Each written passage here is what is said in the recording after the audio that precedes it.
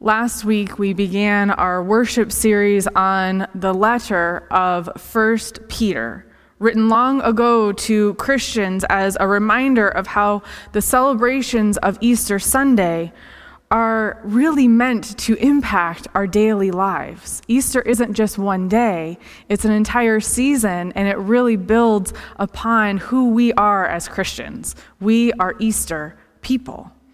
We are reminded in 1 Peter that in Jesus we have been given new life, new birth, and into a living hope through the resurrection. And because of that, we should live in this contented joy that is always with us.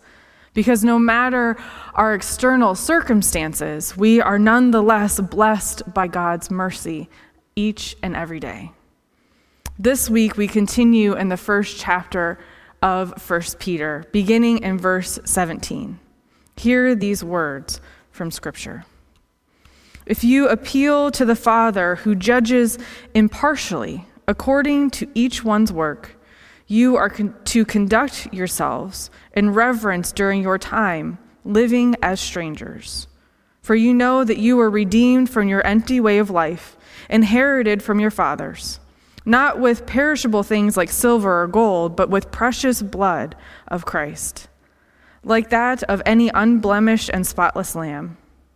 He was foreknown before the foundation of the world, but was revealed in these last times for you. Through him you believe in God, who raised him from the dead and gave him glory, so that your faith and hope are in God.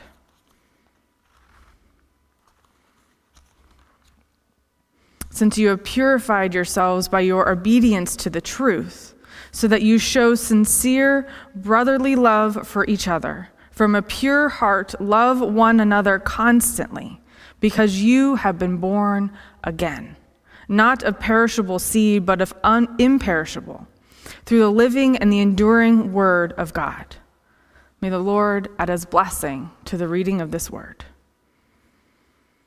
Now let us remember, when we read this from 1 Peter, this was written to Christians who were in exile in Asia Minor. Christians who were in exile not because they physically had to move away from where they once lived, but because they chose a different life. They were pagans who chose a new life with Jesus. And because of that, they were exiled from their old family and friends, from their old lives, who were not Christians. They lived each day surrounded, yet on the outside of their former lives. And because of this, they surely found themselves to be this threatened minority in a disbelieving and sometimes hostile world. In this environment, fellow Christians had to trust one another, that they wouldn't turn on each other and turn one another in to the local authorities, but rather that they would support one another. They would protect each other. And essentially that they had to trust that they had one another's backs. This letter, then, written to them, reminds them of this. Beginning in verse 22, it says, "Now that you have purified yourselves by obeying the truth, so that you have sincere love for your brothers and sisters, love one another deeply, from the heart, for you have been born again, not of perishable seed, but of imperishable, through the living and the enduring word of God." It's saying here, be what you are. Since you have been purified, since you have this pure love, this genuine love, have it for one another and act that out in heartfelt devotion. And the reason or the motivation for this sibling love is obedience to the truth that is the new life and the living hope of Jesus. The author of this letter stresses obedience here. Not just knowing or agreeing with the truth, but being obedient to it. Living a life that is changed because of it. Giving in to the authority that truth has over one's life. The difference between knowing and obeying that the author of 1 Peter is talking about here is, I'm sure, something that we are all too familiar with. The first thing that popped into my mind when I was thinking about this was exercise.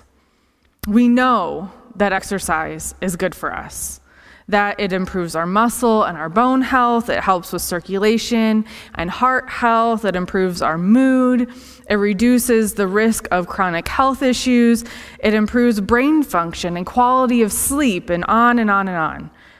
But many of us have just as long of a list of why we don't exercise. I'm too busy. I'm too tired. I'm too overwhelmed. I'm not built for exercise. I can't get up that early. Or simply, I don't want to.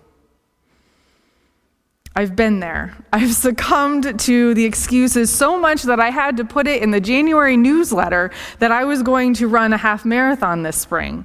Because I knew that if I didn't declare it to a bunch of people that were going to hold me accountable, then I wouldn't do it. And still, here I am at the end of April, and I still have not run my half marathon.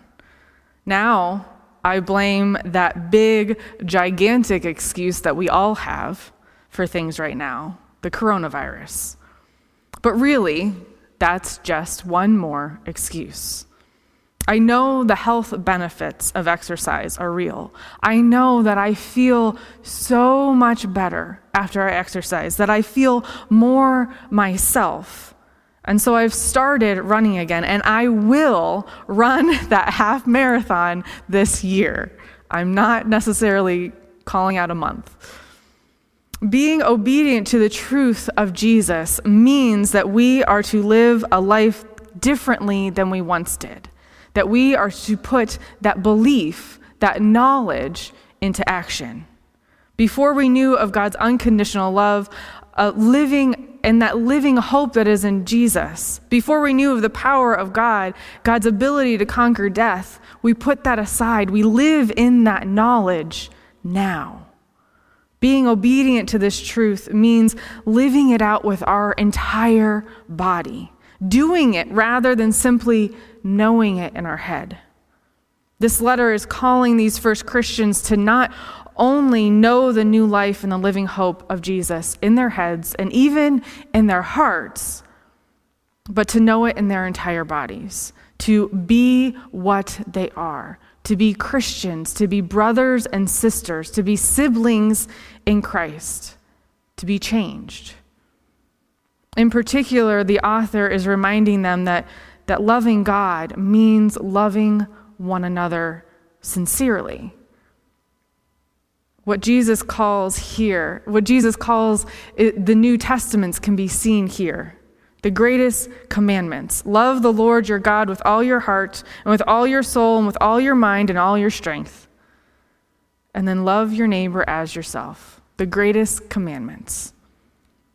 In this context, it's a reminder that we are not in this alone. That because of Jesus, we have a community that is centered in God, built on mutual love and support for one another. This was needed as a reminder to those first Christians as they lived in exile. I'm sure that they felt alone and lost, probably scared and fearful for what tomorrow might bring. And it's a needed reminder for us, too, as we live in our own type of exile from our former lives, uncertain of what tomorrow might bring.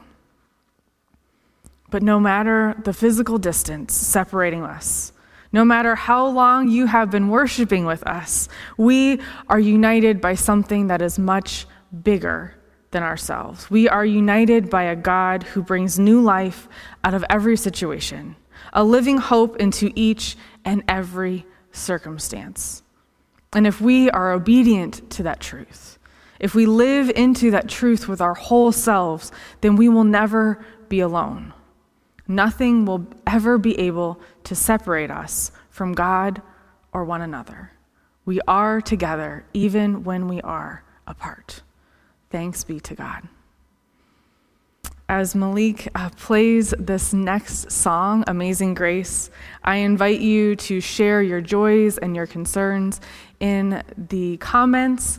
If you are joining us on live stream on the website, I invite you to email any joys or concerns